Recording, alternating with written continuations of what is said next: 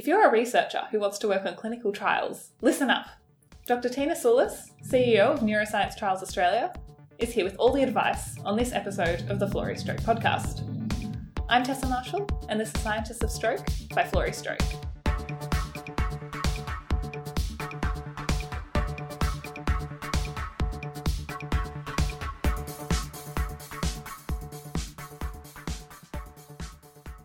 Welcome to Scientists of Stroke by Florey Stroke, where we discover how researchers at the Florey Institute are working to prevent and reduce the impact of strokes. You can follow us on Twitter at Florey Stroke. Hi Tina, thank you for joining us today.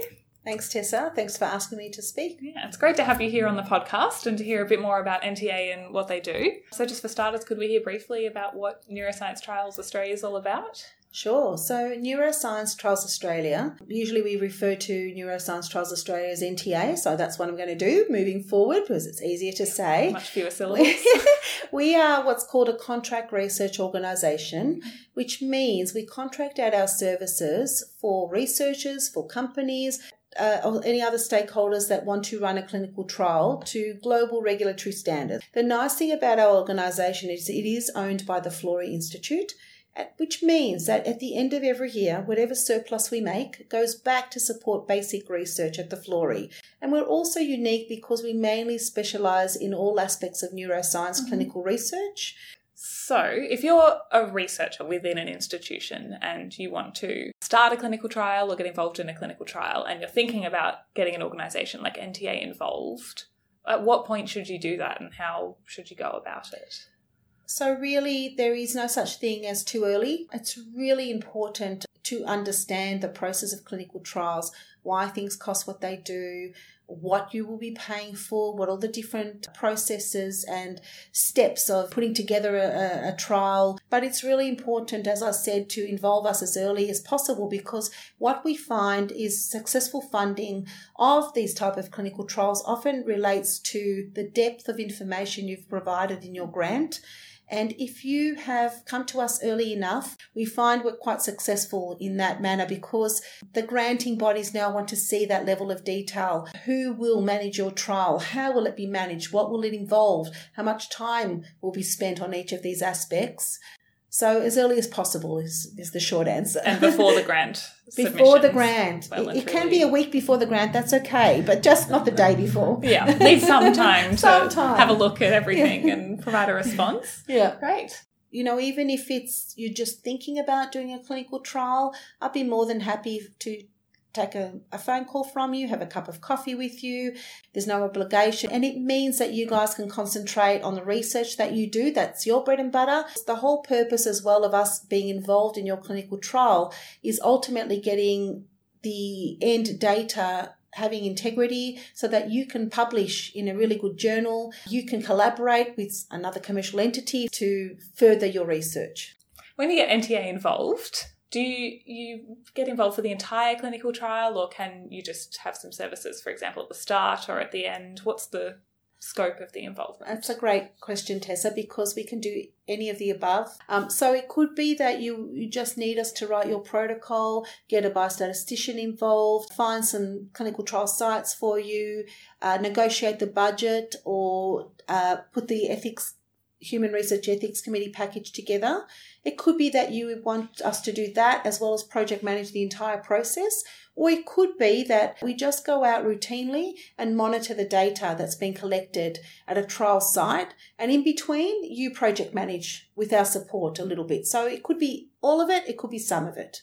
Great. So you can have as little or as much involvement as you need, and it's correct great to discuss that at the start. Yes. And see what's required. Yeah. What else makes NTA stand out? Yes, so we also run the clinical trial networks in stroke, in epilepsy, in MS, motor neuron disease we support, mitochondrial disease, Alzheimer's disease as well. So we have a lot of intelligence and experience about all the different indications in neuroscience. So if we were to be approached and they wanted to talk to us about how feasible it is to do a study in Australia, we could probably tell them off the top of our heads what it would cost and how likely it is they could recruit for a particular study and what the challenges would be, how long it would take. That's fantastic. Yeah, because a clinical trial is such a huge undertaking. It's so good to have that expertise and someone who knows the way through things. Yeah. And do you do just Australia or do you do worldwide? Right now, about 80% of our work does come from outside of Australia, and that's mainly from small to medium biotechnology companies.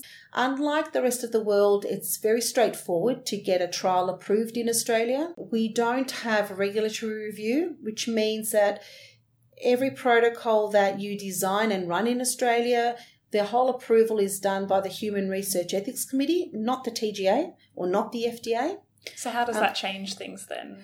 It means that if you were doing the equivalent trial in the US, you would have to go generally to the FDA and negotiate the path forward and open up what's known as an IND, or an investigational new drug application. And that takes months and costs a lot of money. So you can bypass that system here in Australia, firstly. Secondly, as I said, there's no regulatory review, so there's a lot of time that can be saved by that whole process. In some countries around the world, for example in China, it takes 12 months to approve a study. In Australia, we usually say from the time that you have your final protocol to us, from the time of the first patient first visit, it's usually about 3 to 4 months. That's so fast. Yes, That's great. It's very fast because everything is done by the Human Research Ethics Committees. In Australia, we all use the One Medicines Australia contract research template. So there's less of toing and froing from the lawyers at each of the institutions. It saves a lot of time and money, which is great as well. The data that you generate in Australia is acceptable to other regulatory authorities. So that's really advantageous for companies that want to come here and use the advantage of the exchange rate. But also, since about 2011, our federal government introduced a really generous and fair tax incentive. It means for companies that set up a little subsidiary here in Australia, or even for Australian companies, if they have a turnover of less than $20 million, which sounds a lot like a lot of money, but as anyone who knows, clinical research is very expensive, they can claim 43.5% back of whatever they spend on research and development. So we're seeing companies come from overseas because they don't have to open up an IND. The data that they generate is acceptable. They can pretty much halve the cost of their study by doing it in Australia. They can use that data, do it cost effectively and then take it back to their countries of origin or go to the FDA and open up an IND, as I said. So this is all accessible to Australian companies as well, Australian researchers. That's fantastic. Yeah. It sounds like it's much more streamlined and perhaps faster than some other countries, Correct. but still maintaining that same really high standard that you need to get things approved around the world. So I guess you've already mentioned your specialisation in neuroscience and some of the advantages of doing your clinical trials in Australia. And I know the NTA is specialised in neuroscience, but do you have capacity to help with other sorts of trials as well? Yes, so we're formally moving into other areas, particularly oncology. We currently do other studies. We're doing some vaccine studies, some diabetes studies. So we do pretty much everything that comes along. We rely on the researchers or the company to be the therapeutic experts, if you like. We're really operational experts and we know the regulations, the global regulations that we work to day in, day out. That's our job, to make sure that, again, whatever data you're generating is going to have integrity, but also that the study is being done to the global rules of good clinical practice. Yes, because we want the trials to be the best possible and up to all of those standards. Yes. Great. Well, thank you, Tina, for talking to me. It's been great hearing from you here in your office at the Royal Melbourne Hospital. Yeah. Thanks for joining our conversation about clinical trials with Dr. Tina Soulis from Neuroscience Trials Australia. You can learn more about NTA at their website, neurotrialsaustralia.com, or follow them on Twitter at neurotrialsAus, that's AUS. I'm your host, Tessa Marshall. To keep up with the latest in stroke, don't forget to like and subscribe, and follow us on Twitter at FloreyStroke.